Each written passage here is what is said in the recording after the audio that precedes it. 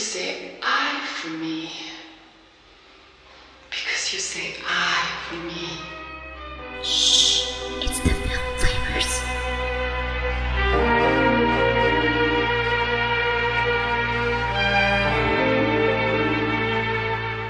Hey guys, I'm Chris. Hey everybody, I'm Robert. And we're the Film Flamers.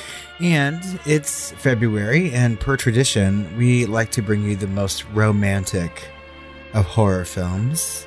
Right, and this time we're bringing you Possession. Possession.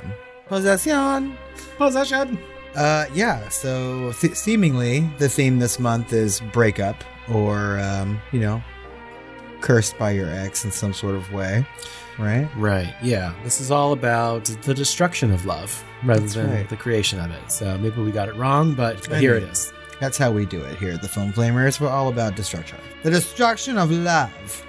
Also, you can blame me for whatever we say about Possession, because I've been wanting to watch this movie for most of my horror watching life and finally got a chance to. And here it is. This is kind of a hot take, too. Right. This is both of our first time. That's right. We're Possession virgins just in time for Valentine's Day. Well, Possession is a 1981 psychological horror drama film directed by Andrzej Zawofsky and written by Zawofsky and Frederick Tootin, starring Sam Neill and Isabelle Adjani. Oh. The plot obliquely follows a relationship between an international spy and his wife, who begins exhibiting increasingly disturbing behavior after asking for a divorce. An international co-production between France and West Germany, Possession was filmed in West Berlin in 1980 and is Zawofsky's only English-language film. The screenplay was written during a painful divorce of Zawofsky from his wife. While not commercially successful either in Europe or the United States, with the latter only receiving a heavily edited cut on its initial release, the film eventually acquired cult status and has been more positively appraised in later years. Okay, listeners, there's nothing to fear except God, whatever that means to you. This is Possession.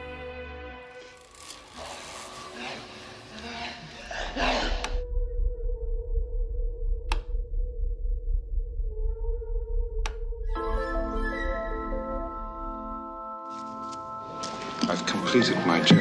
That's why we want to rehire you. It's out of the question. And what would be the reason for your refusal? Family. Maybe all couples go through this.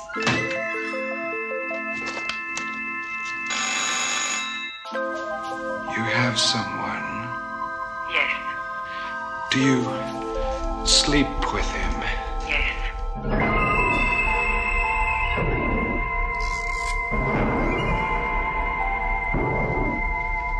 How long is it gonna last? I don't know. When I'm away from you, I think of you as an animal or a woman possessed. And then I see you again and all this disappears. You know, love isn't something you could just switch from channel to channel. Who is he? Do you believe in God?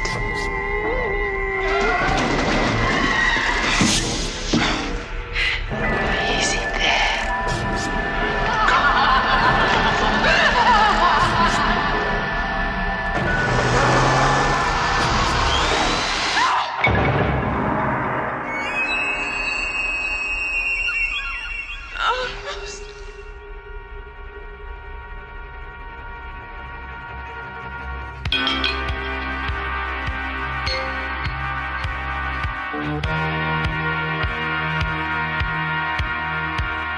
Mark, played by Sam Neill, is a spy who returns home to West Berlin from a mysterious espionage mission to find that his wife, Anna, played by Isabelle Adjani, wants a divorce. She will not say why, but insists it's not because she found someone else, and certainly not a many-tentacled hentai porn demon dripping in bloody entrail juice. Mark reluctantly turns the apartment and custody of their young son, Bob, over to her.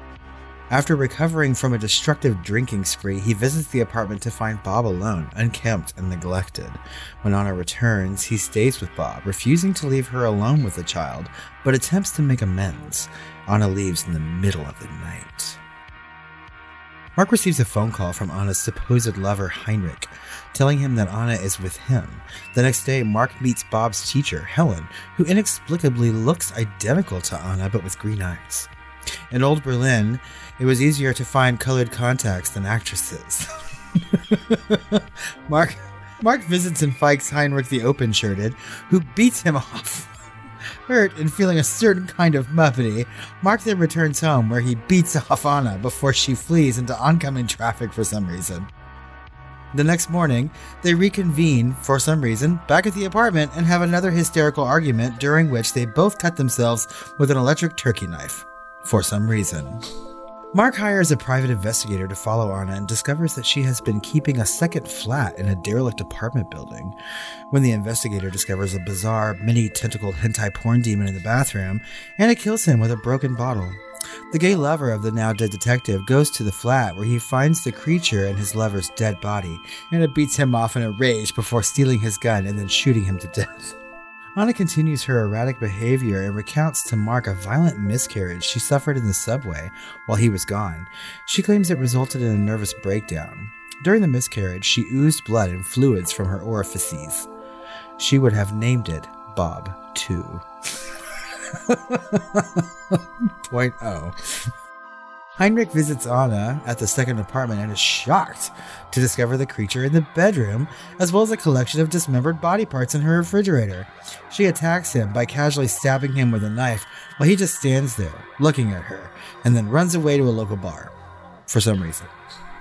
Heinrich calls Mark and begs him to pick him up. Mark stops by Anna's apartment first and discovers the body parts. The many-tentacled hentai porn demon, however, is gone. Mark meets Heinrich at the bar where he murders him, for some reason, but stages it as an accidental death in the bathroom stall. He then sets Anna's apartment on fire before fleeing on Heinrich's motorcycle, passing a homeless person who jumps up and down at glee at the sight of the burning apartment. Fire! At home, Mark finds Anna's friend Margie on the point of death as she emerges from the lift, bleeding from knife wounds. She dies, and he drags the body inside the apartment where Anna greets him, and the two have sex in the kitchen, for some reason. Afterward, he makes plans to cover up Margie's death. He then, somehow, discovers Anna having sex with a many-tentacled hentai porn demon. Later, for some reason, Heinrich's mother phones Mark asking about her son. When he goes to meet with her, for some reason, she commits suicide by taking several many pills. For good reasons. She is done with this film. The next day, as Mark wanders the street, his former business associates pressure him to rejoin them. He is evasive and returns to Margie's apartment to find it surrounded by police and his former employers. He stages a distraction, allowing someone to sneak away in his car, but he is wounded in the ensuing shootout. Fleeing on the motorbike, he has a horrific accident and races into a building where he is pursued by Anna, the police, and his business associates. Anna reveals the many-tentacled hentai porn demon, now fully formed as Mark's doppelganger. Mark raises his gun to shoot it, but he and Anna are gunned down by a hail of bullets from the police below. Bloodied and dying, Anna lies atop Mark and uses his gun to shoot herself. She dies in his arms, and he jumps to his death through the stairwell.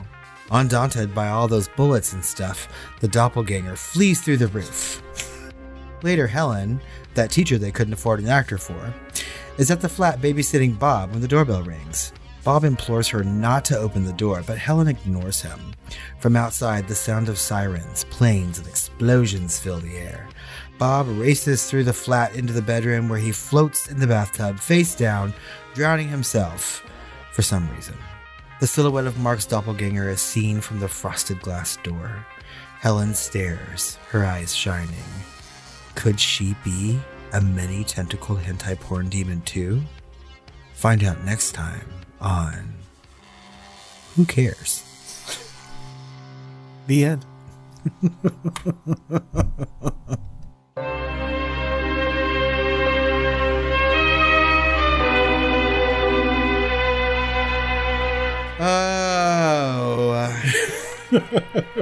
It's not very often that one gets to see a many-tentacled hentai porn demon in film, so let's get into this. Right. Possession premiered at the 34th Cannes Film Festival and was released in France on May 27, 1981, after an initial limited release in the UK. The film was banned as one of the notorious video nasties there, and in America it came out in a heavily edited 81-minute cut version. On Halloween 1983, having lost more than a third of its runtime, the distributor turned Possession into an eccentric body horror, almost completely eliminating the main theme of the painful breakdown of marriage. This version was ridiculed by the American press. This is right around the time that David Cronenberg was having very similar movies, right? Like The Brood and so on and so forth. Mm-hmm. And I feel like they were really trying to cash in on some of that, right? But that's a very, very cut movie. After a very modest reception in France, the film would go on to gross $1.1 million in the States against a budget of $2.4 million. Wah, wah. Wah, wah, indeed. I don't know. That could make some money. Obviously, it made, $1.3 million. Yeah. I don't know how much marketing this movie had, if any. I guess we'll find out when we have to try to find a trailer. Ooh. Yeah. Possession has an 86% on Rotten Tomatoes with an audience score at 78%. The site's consensus reads, quote, blending genres as effectively as it subverts expectations, Possession uses powerful acting and disquieting imagery to grapple with complex themes. Yeah. Yes, it does. It does do those things.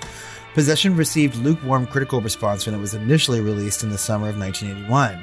Derek Malcolm of The Guardian stated that while Zawofsky I don't know. displayed talent and the special effects were unforgettable, the film itself was far too serious for its own good. Variety gave the film a positive review, praising the direction, symbolism, and pacing. Writing, massive symbols, and unbridled brilliant directing meld this disparate tale into a film that could get cult following on its many levels of symbolism and exploitation. Harry Hahn of the New York Daily News alternately panned the film, awarding it 1.5 out of 4 stars and writing that Ajani's prize-winning Mad Act is impossible to appraise because the film it's in is outlandishly unhinged as well. Just about any dialogue accompanying this mess would seem ludicrous. It does. The Philadelphia Daily News' Joe Baltake deemed the film a boringly camp, elegant attempt by a group of reputable French, German, and Polish filmmakers, and assessed Ajani's performance as babbling, incoherent, yet arresting. I would fully agree with that. I was fully arrested by her, but it is babbling.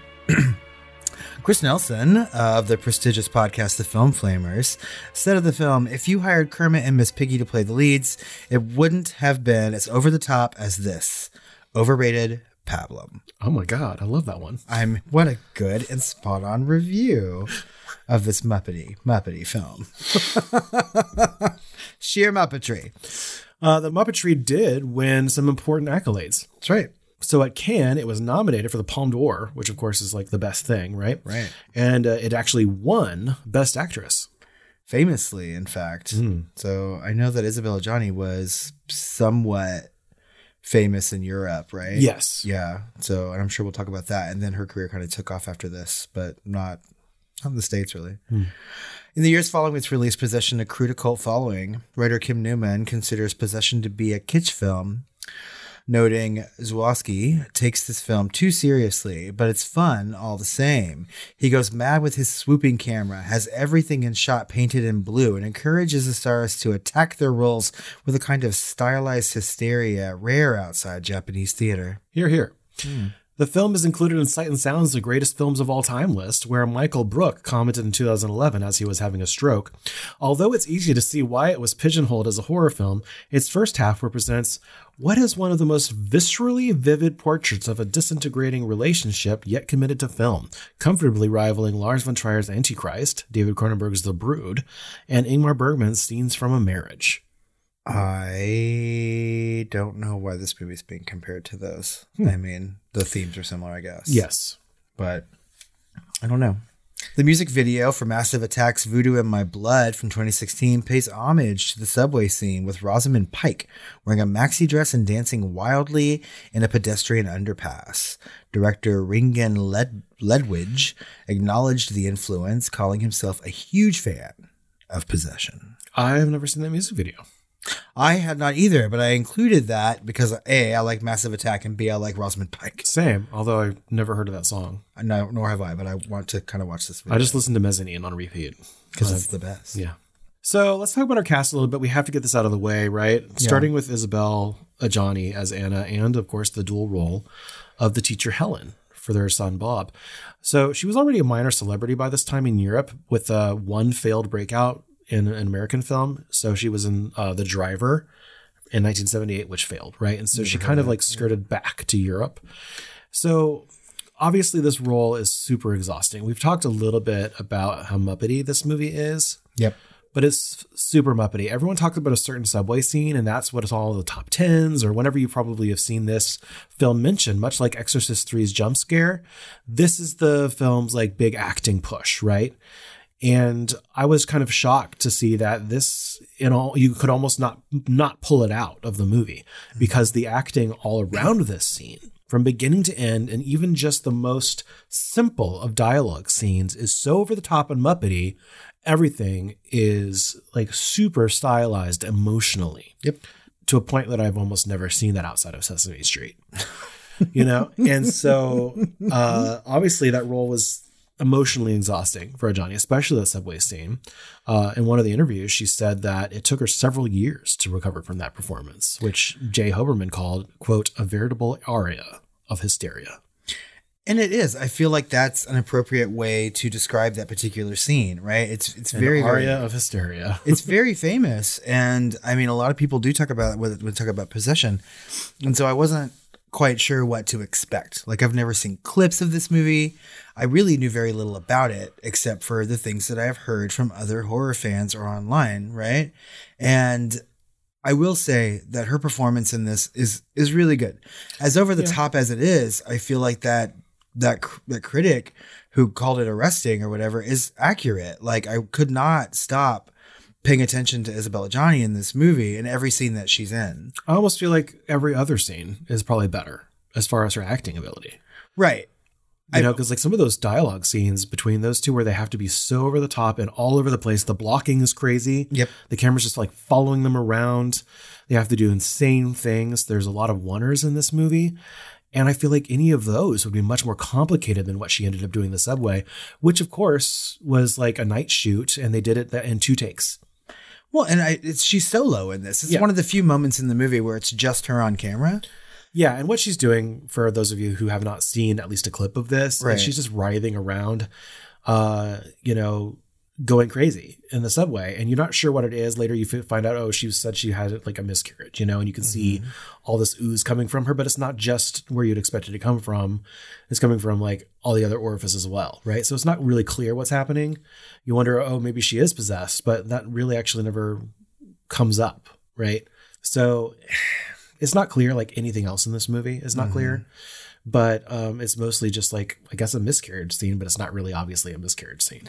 Well, I mean, like, just like anything else in this movie, I feel like there's a lot of symbolism going on, like probably way, way too much. And like, while I have no problem with symbolism in film or literature or anything like that. I love symbolism, but this is, if that was symbolism, it's kind of, and it's, I don't know that this was symbolism in that particular scene. I mean, I don't know what else to call it, but I feel like symbolism has to be accessible. It's not accessible. And that's exactly the problem with this. Like, I feel like that moment in this movie where she's like having this weird, like really physical mental breakdown. Yeah. Looks amazing, right? I mean, and she looks amazing anyway. It's a big acting moment, but it pulls you out.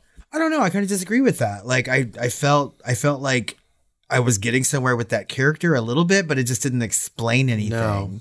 I wanted to see her do more than just like scream and cut herself with a turkey knife. Before, during, and after that, there was no so what. It was just a really super physical moment. Yeah. I mean, she was acting, with her face the entire time and like sort of like thrashing her body around. And it was it was a little too long maybe before it started to get to like the oozy parts. Yeah. And it was almost just like, if you have a math equation for all of the emotion in this movie, like a typical conversation is going to be 10 times the normal emotion, then what is a miscarriage going to look like? Right. So maybe that's what this is. It's just the result of the stylized emotion of this movie. Well, yeah. Versus symbolism. There is symbolism in this movie for sure, but I'm not sure this is one of them. I was starting to think, and maybe this is a huge reach, you know, like she was obviously unhappy in her marriage, right? Which I'm sure we'll talk about at some point in this, because that's what this movie is about. Yep. And I feel like it was not necessarily a miscarriage of a child, but more like a miscarriage of yourself. You know what I mean? Like she was shaking her marriage out of her body and coming to the conclusions that she would later come to in the movie. Sure, Jan. I mean, I don't think that's too much of a reach, but I mean, No, if it's going to be symbolism of something, it would be that. Yeah, I mean, it could be. Yeah, it could easily be that. But It could who be cares, anything you want. right? Because it's not accessible. All of it. The entire movie mostly is inaccessible. Yeah, but the director said there were 2 takes, right? The scene was filmed at 5 a.m. when the subway was closed. I knew it was worth a lot of effort for Johnny, both emotionally and physically, because it was cold there. It was unthinkable to repeat the scene endlessly. Most of what's left on the screen is the first take. The second take was made as a safety net, as it is customary when shooting in difficult scenes, for example, in case the laboratory spoils the material. Okay. Well, I mean, like, if the one direction she got was to, like, Flail around randomly. crazily, then, I mean, got it. So, Yep. I mean, overall, I think that she did a good job in this movie. She has a dual role. She had a great job. I thought all the actors did an amazing job. I thought Sam Neill did an amazing job. Of course, Sam Neill we've talked about before in Jurassic Park. Yep. And maybe at some point we'll talk about him in The Mouth of Madness. I'm sure we will. Right, which is almost similar in a way as this. As his performance here, strangely. Right? And so he plays Mark. He was actually mostly unknown at that point, right? Right now, he would be the much larger actor. But back then, he was not, right? And he described his role as the most extreme film that he'd ever made. And he's quoted to say, in every possible respect. And he asked, and the director asked of us things I wouldn't and couldn't go to now. And I think I only just escaped that film with my sanity barely intact. Good Lord, what the hell was going on with that set? Well, You know? he had more to do than her in a way. Like he had like these big freak out scenes, you know. She did too, but he had a lot more dialogue as well compared to her. And so I feel like they did a lot of like everything. If they're doing take after take after take, is so heightened, it just takes a lot out of you.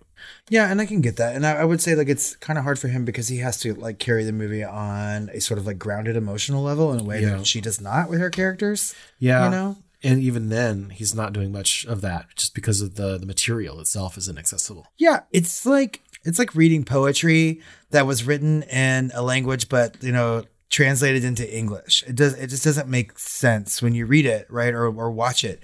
There's things going on in this movie, and I'm like, now what? You know? It's almost like a movie that was made by Vulcans to imitate what they think of human emotion being. So I mean, if we're saying that like this movie was written from a tumultuous divorce of the director, like, I don't know. It's a really like over the top way to process your own emotions for things. But I don't know. I feel like as far as the two characters go, like obviously we see more of Mark than we do of Anna. And he's having the most like normal reaction to what I would think someone would have to a breakup. Right. But it's like if he is trying to convey the raw emotion, very stylized and accessible in that regard, that mirrors the real life divorce and breakup of a relationship. I feel like other movies have done a much better job. Just thinking about like A Marriage Story with Scarlett Johansson and what's his face, you know, like that's a very subtle performance in many cases. And then one big blow up scene, you know, right. But it's much more devastating emotionally like than to me this was,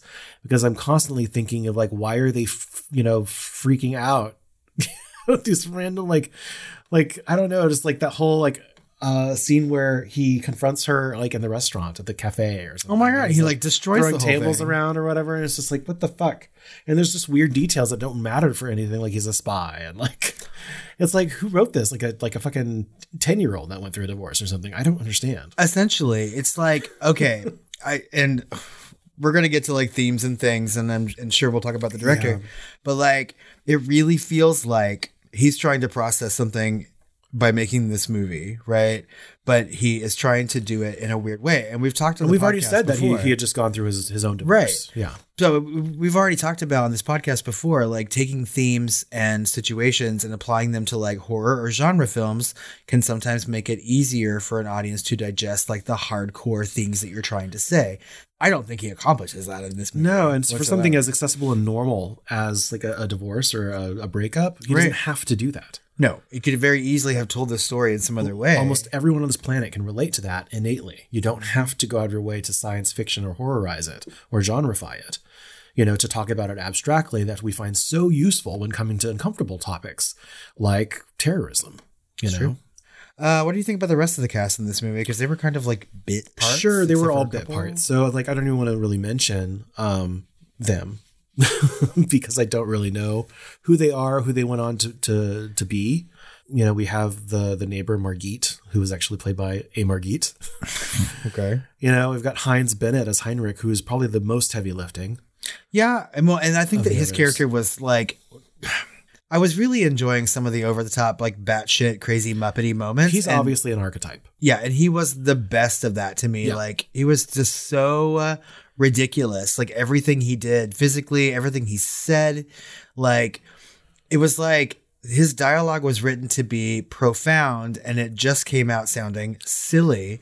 And so every time that he was on screen, I was having the best time in this movie because he like randomly knows like kung fu and shit. Yeah, and his mother kind of reminded me in this whole movie, like filmed in Berlin and everything else. It just reminded me of Suspiria a little bit. Yes. And I wanted her to be like, end up being like the mother of tears that was like pulling the strings from behind everything or That's something. Right. Yeah. It's so funny that you would say that because if you go to Amazon. Meet me at the Hans Dance Academy. The customers also watched for this movie. Suspiria is the very first thing. And I was just like, oh God, one movie is much better than the other, but okay. Both versions are better than this movie. Yeah. I really liked the character of Heinrich. I don't know that it's like the acting. I think that it was just a silly, stupid, fun character. Yeah. And I don't think that that's what it was intended to be, but that's what he served a definite archetype for the other man. That's right. Who also is betrayed. Yes. And ultimately murdered. But which is almost like wish fulfillment at this point. This movie is batshit. For some obvious and not so obvious reasons. But let's talk about that director a little bit. Andrei Zawofsky.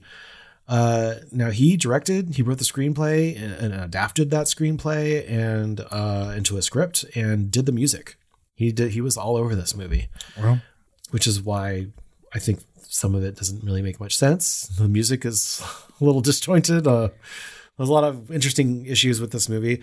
But he's a Polish director. He was actually born in Ukraine in 1940. And then he died in 2016, but was able to go back to Poland, which earlier in his career, he was kicked out of because his second film, The Devil, from 1972, was banned in communist Poland. And he had to relocate to France and kind of restart.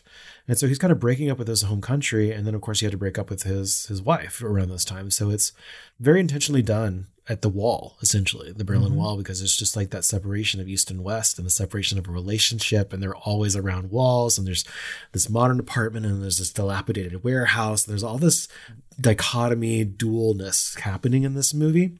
And everything's kind of blue and everything is all just kind of on the nose. Some of it is, because that's exactly what I thought while watching this, because he oftentimes will look out the window and he's like, he has his watch there where he keeps it for some reason. And he's looking at the guards on the wall. And I was just like, okay, well, that's kind of obvious when it comes to like the symbolism of his own breakup, right? And the country that he lives in. Very intentional. But like then other parts of it, I'm like, well, why couldn't you be just as obvious as that? You're like, sometimes you don't have to like beat us over the head, but to at least make it. Well, and that symbolism comes with its own easy baggage, so it's just like more interesting that way. But it was just kind of a backdrop, which is fine, right? That's not the worst part of this movie. No. It's one of the best parts of this movie. In fact, I might argue. I don't know the rest of his filmography really well. I have heard about On the Silver Globe, which is supposed to be like a batshit epic science fiction film from 1988 that Letterboxd is kind of in love with. So I need to go and check that out. But if that's like this, anything like this, because people love this movie, then I probably will, not enjoy it very much. I feel like Letterboxd is in love with this film. Everyone's in love with this film. One of the reviews that I read on Letterboxd said, if you rate this movie lower than 4 stars, then you're just insane or don't understand film. And I'm like, I don't think that's fair. Because I'm the guy that's just like, oh, you didn't like Greenlight? Go watch a fucking cartoon. It's like I've had that attitude before as well, to a certain extent. But people can be in weird moods, and maybe this is one of those that you have to watch multiple times. But it's like I do feel like I get it, you know? And I just it's just not for me. But I do understand why other people like it. I think it's a well-made movie. It's one of those where it's like, it's not like lost on me. It's just not for me. I like when you're doing symbolism and stylization, I like it in a certain way aesthetically. I like it to be pretty, I like it to be well done technically. I like, things a little bit more grounded emotionally. It's just the opposite of how I would stylize things. And so it's just not up my alley. I mean, if I had to choose between like watching this movie again or watching Skinamarink, like I would pick this. You know sure. what I mean, so it depends though. Yeah.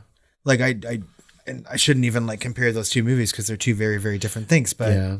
I don't know. Based upon this, at least movie, one is a movie. Yes, The at least one has dialogue.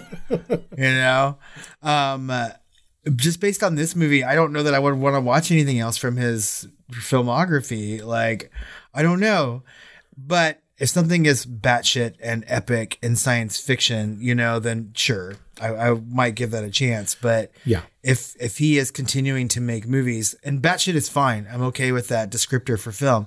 But if he's continuing to make movies that are like unaccessible, right, or like weird for weird's sake, then nah, like not for me. It was almost like he was trying to make an abstract film based off of the feeling of his own divorce, and I get that. I just didn't like it. People process how they process. Like I said, Skinamarink, I'd give it a 5-star for a student film, for an experimental thing, but for as like a functioning movie, 1 star. Well, and you can't rate movies like that. No. You can't be like, oh, well, they're just students. You know what I mean? Or, oh, he's just processing his divorce or whatever, and this is the way that he does it. Yeah. Like, you can't really do that. Like, ultimately, whenever you're making art, you have to be able to give it to the world to digest in certain ways. And sometimes I feel like people, film critics, or even like film lovers will say like, oh, this movie's amazing because everybody else does. You know what I mean? Or because they feel it's just contrarian enough, Yeah, that's true. Or if they feel like it's not popular enough, or it's not popular at all, and most people haven't seen it, it's contrarian enough to get on that bandwagon. That's right. There's a lot of psychology involved in rating things and liking things. It's true. And Well, I don't attempt to even know what that's about, but it's like forming a club. You know what I mean? Like, oh, well, I'm sure I'm in my clubs. Yeah. I mean, same, fully, but like. Certainly I'm in some nostalgia clubs. My boner is strong with lots of movies that are actually full on terrible, but I'm like, no, what are you talking about? It's a great movie. Yeah. But I don't know that there's any movie that I would just stop and like die on a hill and be like, no, you're completely wrong. Well, like beauty, art is in the eye of the beholder sometimes, right? So it's like if we are trying to critique a movie to recommend, if not just to analyze, but also to possibly recommend to our listeners, that's where I have to like look at it from a general audience perspective, or at least our audience perspective, and see what I want to say. And those are the times when I can give Skinamarink, like a 1 or a 2 star, or, some of these others. How interested are you in watching this really heavily edited 81-minute version of this? No, I just don't care. Yeah. No. I mean, I wouldn't go out and seek it, but I'm kind of curious as to what it flows like. I would like a remake of this to make it, because I feel like there's a lot of gold to mine here, especially at the end with the kind of the importance of things. I think things get a little Damien-esque or apocalyptic, or even When Evil Lurks type of situation going on, and it's kind of hinted at, but that's kind of getting into a mythology that's besides the point of this movie, which is about divorce, essentially. Right. And that's the theme. Like we've already talked about the things we don't really like, which is like the making of this movie versus, and some of the fluff and the inaccessible stuff, but the acting has been really great. And we've talked about the symbolism enough that I think that's another really good thing about this movie for the most part, right? The main theme being love and marriage, right? The complicated and sometimes bipolar emotions of a breakup. That's true. I really like that you would say bipolar for that. In fact, I'm going to open up a beer while we talk about the bipolar emotions of a breakup. Yeah, because I mean, it's just like this merry-go-round of I loved this person, I hate this person, I need to drum up my hate to separate from this person to get that bravery, but I also still love them and I see the things that I loved about them, those things that still exist. It's like not one of those clean breaks, whereas obviously you're escaping from someone that's evil or has changed or something, but from someone out of the blue that it's just you've grown apart, or like there's just how there is that infidelity and there's all these weird feelings of loving, and then you have a a child in that, you know, and you have obligations and parenthood, and you have this co-parenting that needs to happen. And so you're very much still partners, and it just complicates everything. Well, and I think that like love and marriage and breakups are complex in general. You know what I mean? Like it takes two people to create a relationship, and it takes two people to sort of break it apart. And I think oftentimes like the reasons for those are very, very mundane. And I don't think this movie is any different than that. I think the reasons that these people are breaking up on the surface are super mundane, right? Like he was on an assignment for an unspecified long amount of time. Like we don't know how long he was gone, really. No, we don't. And that would have been helpful, right? Because at this point we know that she was, we know that she was unfaithful in one regard. She even asks him if he was unfaithful, and he says the truth is not really. Yeah. So not really. And that's his judgment. So who knows? She could have been dealing with his infidelity for years. And who gets to decide? It's kind of alluded to. And then, again, not told. It's not super accessible, the history of these people. You can see that his stance is on his perspective. For the most part, he doesn't see himself 100% guiltless, because he doesn't shoot Sam Neill as 100% guiltless, and he doesn't write him that way either, but he's still kind of the hero, you know? And so we show that he's probably guilty of it, but the woman is even more guilty of it. And then it's alluded that she also was cheating on him with this demon thing, but some critics don't necessarily believe that the demon thing was real and that we were looking at her own psychosis. I would more agree with that, because I feel like when she's trying, she has this whole like monologue where she's looking into a camera that's being shot by Heinrich after this really weird ballet scene, and where she's like literally like torturing children, and she's talking about like sister faith and things like that, right? And I feel like everything that came out of her body, and I think we can assume that this many-tentacled hentai porn demon came out of her body and is part of her, and eventually becomes her soon-to-be ex-husband. We don't even know that, right? But I have to argue that within the narrative of this movie that it is real, because of what happens at the end. It becomes a doppelganger, right? You know? And so I don't know, like... It's what she wanted from him, and then he eventually finds a doppelganger of her, and it's what he wants from her. Yes. You know? That's exactly right, right. So it's like there's this rabid infidelity, and then the many tentacled hentai porn demon representing that. And I feel like, you know, and that's the thing between them, right? Yeah. It's just like personified in this symbol, which is, you know, kind of exhausting. And so I wanted to ask, you know, is this just another heightened archetype of the other man or another woman, right? Outside of Heinrich or whatever his name was. Or is this an examination of the inevitable feeling of being replaced as it's becoming their doppelganger, right? Like when you're intentionally break up with someone, but they find someone new, there's still that little bit of, I was replaced. Even if you were the one that wasn't cheated on or something, you know, is there a little bit of jealousy there? It's like, did they trade up? Did they trade down? Is a reflection of you because you were with them, right? And so it's just yet another symbol when that monster becomes a doppelganger. And in the case of the teacher, Helen, is this seeing your loved one everywhere or finding a superior version? She's gentle, but she doesn't demand anything from him. She's like the ideal housewife, right? Just like you said, they're both versions, you know, the strong stoic one that needs you always around, you know, with that monster guy that becomes his doppelganger, you know? And so it's really interesting symbolism there and kind of powerful symbolism, but only in retrospect and thinking about the film. During the narrative of it, it's kind of trash. Yeah, you really have to stop and digest this movie a little bit. And I'm really, really glad that we watched this movie and had a little bit of time to think about it. Because honestly, some of these things, like I really didn't think about. I did think about like the dual nature of the people that they found that are very similar to, or look very similar to the one that they are leaving, right? Like she has to take care of that many tentacled hentai porn demon, and he kind of is around more often and needs her, right? And he didn't. He was gone for a very long time. And when he comes back, he really didn't need her to do anything in their life. And she kind of wants that. I mean, she's a mother, sure. But you also want to take care of your spouse sometimes. It's weird. Yeah, there's like some weird, dirty not one-to-one type of stuff going on here. Some of this is like just unbridled rage and this director dealing with his emotions, I think. And I think some of the things involving that monster, that creature, right, are meant to be like very, very shocking. And I know that like that final scene where the monster is like having sex with her, right? Like it didn't show it long enough to be shocking. And also like I knew it was going to be happening at some point.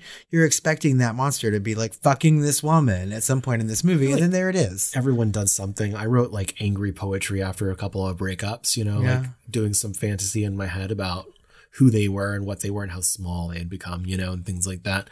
But, you know, like this is almost the equivalent of this director, like being an artist and angrily slapping paint on a canvas, you know, to draw his significant other in unflattering light at the same time displaying his own emotions on the canvas. That's exactly true. And this movie is just seeing that in living color.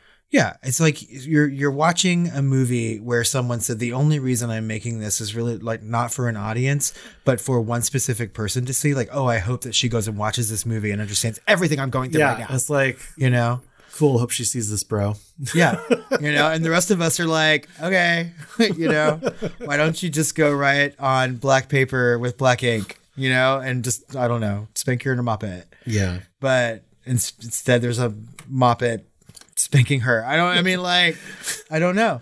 I'm not saying that he didn't make a movie that doesn't have multi-layers and things like that. But again, I think this is what we've said all throughout this episode so far. It's a fever dream of a divorce. Yeah, it's a fever dream of a divorce that's not accessible to anybody, you know? And like, just like anyone trying to explain their emotions to you about what they're going through, it may or may not come across. But my God, like he could have tried a little harder to make it a better movie. Yeah, this is a very interesting painting that I can stop in the gallery, just to use that metaphor a little bit longer, and go, and then move on. And move on to the next painting. Yeah. Exactly. Like we will finish this episode. This means something to someone. And move on to the next episode, the next movie, you know? And there, it's perfectly fine. Again, like if you are listening to this episode and you love Possession, like that is great, you know? Like I'm glad that you found a movie that you like, but I mean, I had this movie built up in my head so much just based on like listicles, as much as I hate that word. Yeah. And people on social media talking about like how good it is and how hard it was to find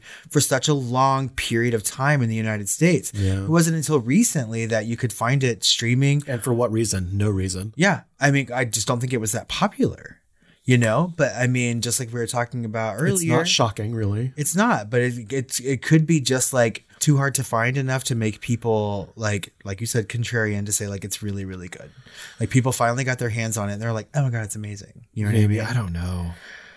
And I was excited that it was brought to streaming. I was glad when it came to Shudder, and that's why we're talking about this movie right now. And maybe we're just a little bit angry at it because we wanted it to be better. We wanted to be one of those people that were like, oh my God, it's so good. You have to see it. More people have to see it. But it's just not, that just wasn't the case for me. And it's kind of rare that movies like this make any sort of like top rating for me. You know what I mean? Like I don't mind a weird film, you know, but more often than not, I dislike them. Yeah. And so maybe I should have done a little bit more research, but I feel like there's so many other movies that tell the story better and more nuanced and much more like attractively, like emotionally. Like for me, like I already mentioned, A Marriage Story like really hits me in the chest, you know. And then like if you want to go into like the heightened like love-hate bipolarness of it all, you know, into a place of almost comedy, watch War of the Roses with Michael Douglas and Kathleen Turner. 100%. That movie is an amazing breakup movie. The thing is that I don't like breakup movies. No. I don't like divorce movies. I actively feel anxious when people on screen are fighting for long periods of time. Or you could even talk about it and do something else like Spielberg and E.T., you know, or Mrs. Doubtfire. Yes. I would say that some of my favorite breakup or divorce movies are comedies. You know what I mean? Like I really like fucking Legally Blonde. I kind of like it when there's a clear person that needs comeuppance in a relationship. You know what I mean? First Wives Club. First Wives Club. Exactly. The thing is that in real life, breakups are not that cut and dry. There's no clear person sometimes that, you know, is clearly in the wrong and the other person is 100% right. Yep. It doesn't work that way. And it doesn't have to be that way. No, but I like the breakup movies that are. Yeah. You know, but that's just like me wishing that life would be more perfect, I guess. So, yeah. Do you have some fun facts for me? I hope so. I have a few. Okay. So in 1976, Zulawski divorced actress Margaret Brownick. He recalled how he once returned home late in the evening and found his 5-year-old son Xavier, who is now a director, by the way, alone in the apartment, smeared with jam after his wife had left him alone for several hours. This scene was directly reflected in Possession. My God, like directly. Yep. And this is one of the Not few, to belabor our point. but he clearly had something to say. He was clearly feeling a certain kind of way. Yeah. So this is the one moment in this movie that I got actually mad at that woman. I wasn't mad at her infidelity. You know what I mean? I was mad that she was being a bad mom. Yeah. You know? But I don't think that he was a great dad either. Yeah. So they're both wrong. But when he came to that apartment, and again, like that kid could have been there for days for all we knew. Like, but I was just like, what the fuck? Yeah. You know? Okay. So next up, the role of what's her face, Anna, almost went to Judy Davis. Really? Of course, Judy Davis played Judy Garland That's right. in that TV movie about her life, and she played the older version. And then, of course, later on, she was in Ratchet, Stealing Peaches. I love Judy Davis. Judy She's Davis is awesome. such a good actress. So yeah, she's been on American Horror Story, not Horror Story, but all of the surrounding stuff like Feud and stuff like that. Oh yeah, she played someone in She was the Betty and reporter. Joan. Yeah. Yeah. So this is the thing, is that I know that Isabella Gianni is a celebrated actress, right? We know her from movies, but I swear to God, I could sit here right now and I couldn't name anything else that she's on, Me either. Nope. which is sad. Yep. I think she's mostly in French films and other things. Yeah. I think. Sam Waterston was considered for the male lead. Of course, this is the actor from Law and Order and Grace and Frankie with the crazy caterpillar eyebrows. Yeah, I can't. I mean, younger Sam Waterston, I'm trying to picture him because I know him from film, but I like, don't know. woo. Okay, good choice with Sam Neill, though. Yeah. The better Sam was chosen. A number of critics deny the creature with tentacles and physical reality. It may be a reflection of Anna's psychosis, the product of Mark's inflamed consciousness, unable to accept his wife's betrayal, or a kind of revenge of the director traumatized by his own divorce from his ex-wife, except that Heinrich exists in the movie. Yep. Right? So it's just muddy. It's a mess. I don't agree with the critics there. I think it's real, especially because it becomes the doppelganger. Yeah, and it's there. It's physically interacting with other characters in the film. Yep. And not just like A little the bit. other Although doppelganger. she's mostly doing all the killing, but yeah. Yeah, I mean, but like that creature exists. Like people see it. And it's at the end of the movie. So Yeah. when So- both of the main characters are dead. So it's not anyone's perspective at that point. I'm not saying that the creature was not born because of her psychosis or something like Who the that, fuck but knows? that's it could be living psychosis. It could be Cthulian. It could be like some sort of, Indian burial ground. I don't fucking know. it's all the things. I just doesn't don't know. want to like spend the time to make my head hurt trying to figure out why it exists. Just it does, and be Well, done with we'll it. find out on next week's episode on Who Cares? Trying to classify Possession, critics drew parallels with Roman Polanski's Repulsion. Yeah. And David Cronenberg's The Brood, as we mentioned Definitely. several times before. The genre of the film is still a matter of controversy. Speaking of which, I think you're going to ask a question. I will. We will do that. We will be asking that question. Roman Polanski's Repulsion is an excellent film, and David Cronenberg's The Brood is also an excellent film. Both of which I would say are far superior to this. Wow. So, with that being said, is Possession a horror movie? Yes. Yes. In ways that Polanski's Repulsion and Cronenberg's The Brood are also horror movies. Like, there's a fucking tentacled monster having sex with a woman in this movie. Yes. There's lots of blood. There's lots of violence. Oh, yeah. There are complex themes that are being expressed through supernatural and just creepy elements. Like, it's a horror movie. I don't know why people would find the need to say that it's hard to classify the genre of this It's film. too much symbolism to be a horror movie. Yeah. It's the horror ghetto talking. It's Exactly. the critics are that are falling in love with it don't want to call it a horror because they believe in the horror ghetto. Yeah, it's a In their drama. heart of It's a hearts. So they need psychological to shut the drama. fuck up. It's a psychological drama with a goddamn fucking horror movie. Cthulhian monster. In Yeah. it. Okay. See, that's when you should say sure, Jan. Sure, Jan. There you go. Were you scared while watching Possession? No. Yeah, I wasn't either. Nope. Scared for my soul, maybe. Scared for the time that I lost. Scared for the time that I lost, yes. But I will say, though, because we're going to get to ratings in a minute, and I feel like our experience watching it together was a lot of fucking fun. It was, but I was just like, I was actually scared that I was like, am I like losing it? Am I like under or over medicated? Like I was losing the plot. Like I was like, this is like, I'm not really understanding the dialogue. I wish we had turned on subtitles. Yeah. Like, I couldn't understand. Like I didn't understand like who was who as far as like the detectives that were running around. And I didn't understand until the synopsis that the second guy was the detective's lover who was gay. Like obviously they were a gay couple. Well, I know. I feel like we talked about that during the movie, didn't we? I mean, like, I don't know. It's such a fucking fever dream. Like, yeah. I was losing it while I was watching this movie. I was like, am I just dumb? I feel like once I figured out that was his lover, something he had said earlier, because he was looking for that detective and he was like, well, he could have just gone with a bunch of whores or something. And I was just like, oh, I was like, she's mad at her husband. Come on. And he goes to look for him. But yeah, I don't, there's too much going on and not enough explanation for things. And that's really, really terrible, and could have influenced our ratings. So out of 5 stars, what would you give Possession? Well, I originally gave it 1 star because I was outright angry at it. Yeah. But then I really thought I digested some of the symbolism and things like that. And I appreciated some of the symbolism more and more. The first time I gave it a 1 star because of the acting. Mm-hmm. That was that garnered it at least 1 full star. And so now I think I've doubled my rating. I doubled my rating to 2 stars. 2 stars. I hate the way this movie was filmed. Also, yeah, the camera is a fucking mess in this movie. And it's like he was a stage director who just like got handed a camera and was like, go. And he is no Orson Welles. Mm-hmm. He cannot move that camera to save his life in a non-janky way. And that, again, is like an artistic and aesthetic eye of the beholder kind of situation. It just wasn't for me. I like my epics smooth. I liked the camera to be a character.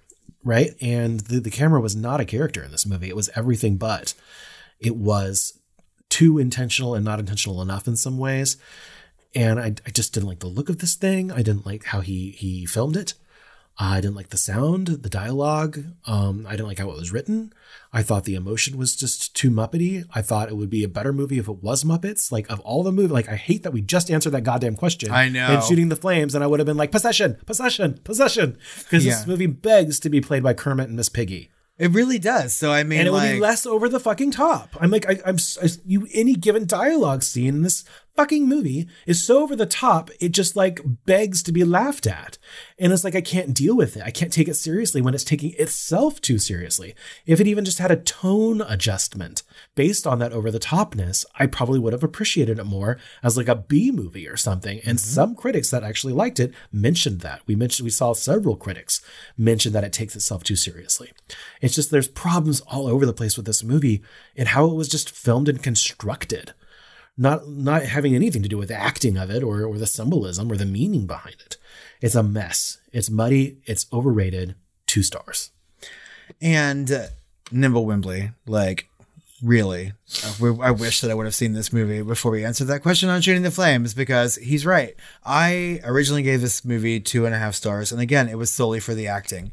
And I think like deep down in the recesses of my brain, I was like, okay, there's got to be something here that I'm just not getting. Right. Or maybe like it's lost on me. Maybe I'm just not smart enough to understand this movie. And I walked away from it thinking, no, that's not the case.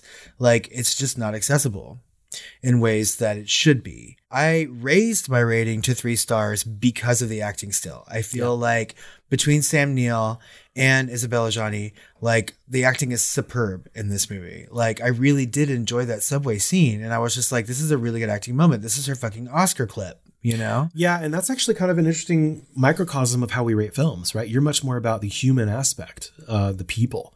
I tend to be a little bit colder in my ratings towards the technical, you know, and I totally see your rating and appreciate it, and it validates exactly the things that I said. And I still feel like 3 stars is a legitimate rating for this film with all your complaints. Yeah, I don't think that it's necessarily a terrible movie. I just think that it could be better. And like from the technical standpoints, you're right, because you mentioned it while watching the movie. Like music would cue, and you'd be like, "Now music," and it's just like, and it didn't dawn on me. I was like, "You're right. This movie has been silent from a score sound point, like for half its runtime." And I'm like, "You're right." I don't even know how I'm going to score like the synopsis or like what the trailer is going to be like. Because like I can't remember what this music sounds like, and it's not very often that we like don't talk about a score in a movie. It's more like a soundscape than a score, right? Well, and I think like it's like a filmscape rather than an actual movie, you know. So like I think there's some really, really good things here. But earlier when you said you'd like to see a remake of this, I 100% agree with that. I feel like there's some good bones here, and I think with a different kind of director, or just a different director, period, you might be able to make a movie that makes more sense. Or a different director to take that vision from the screenplay. He was like too close to it. You know, it's like, and it's not like we can't list the things. Like it's, we just can't put our finger on it, but it could have been better. You know, we could make like a fucking treatise, like a manifesto with lists of everything that we would make better about this movie specifically. So, you know, it is what it is. And again, you know, we don't want to yuck anyone's yum. Yeah.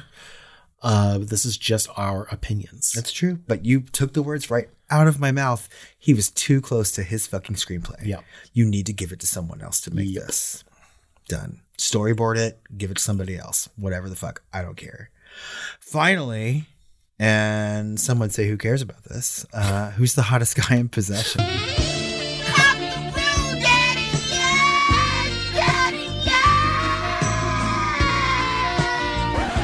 Sam Neill. Yeah. With brown contacts. He was surprisingly foxy in this movie. Like, not Heinrich, which, although, like, just if the character of Heinrich existed in real life. Well, it's like, who's the hottest and who's the sexiest are two different questions. I would totally bone Heinrich just because I can imagine, like. It's a fuck, marry, kill situation. Yeah. How fun would it be to hang out with that character? Like, you never know what the fuck he's going to do. Like, randomly, like, do kung fu and then talk about, like, the existence of God and how it means to you. And then have, like, amazing tantric sex. I'm like, sure, yeah, I'd date him. But Sam Neill's, like, randomly very attractive in this movie. So,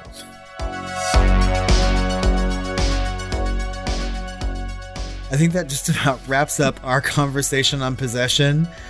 We would very much like to know what you think about this movie and our conversation about it. Find us on social media at The Film Flamers on Twitter, Facebook, Instagram, Threads, all the things. Or you could email us at tiredqueens@filmflamers.com or call our hotline at 972-666-7733. Oh, I'm feeling possessed with too many S's. Give me that turkey knife. Turkey knife? Stick that meat in my grinder. They were grinding so much kitchen violence in this movie. Why were they grinding so much meat? I don't know. Bob is hungry.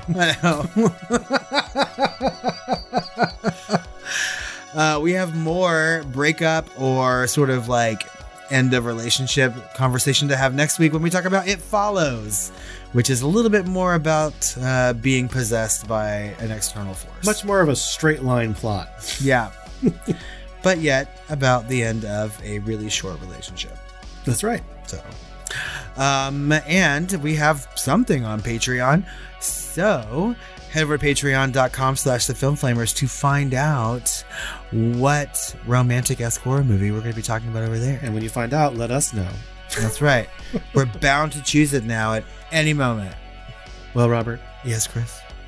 I think I'm about ready to throw myself into a subway tunnel and freak out so I can get some sweet dreams. I'm feeling many tentacled and hentai right now. Possession 2. Secret of the Ooze. With a song by Vanilla Ice.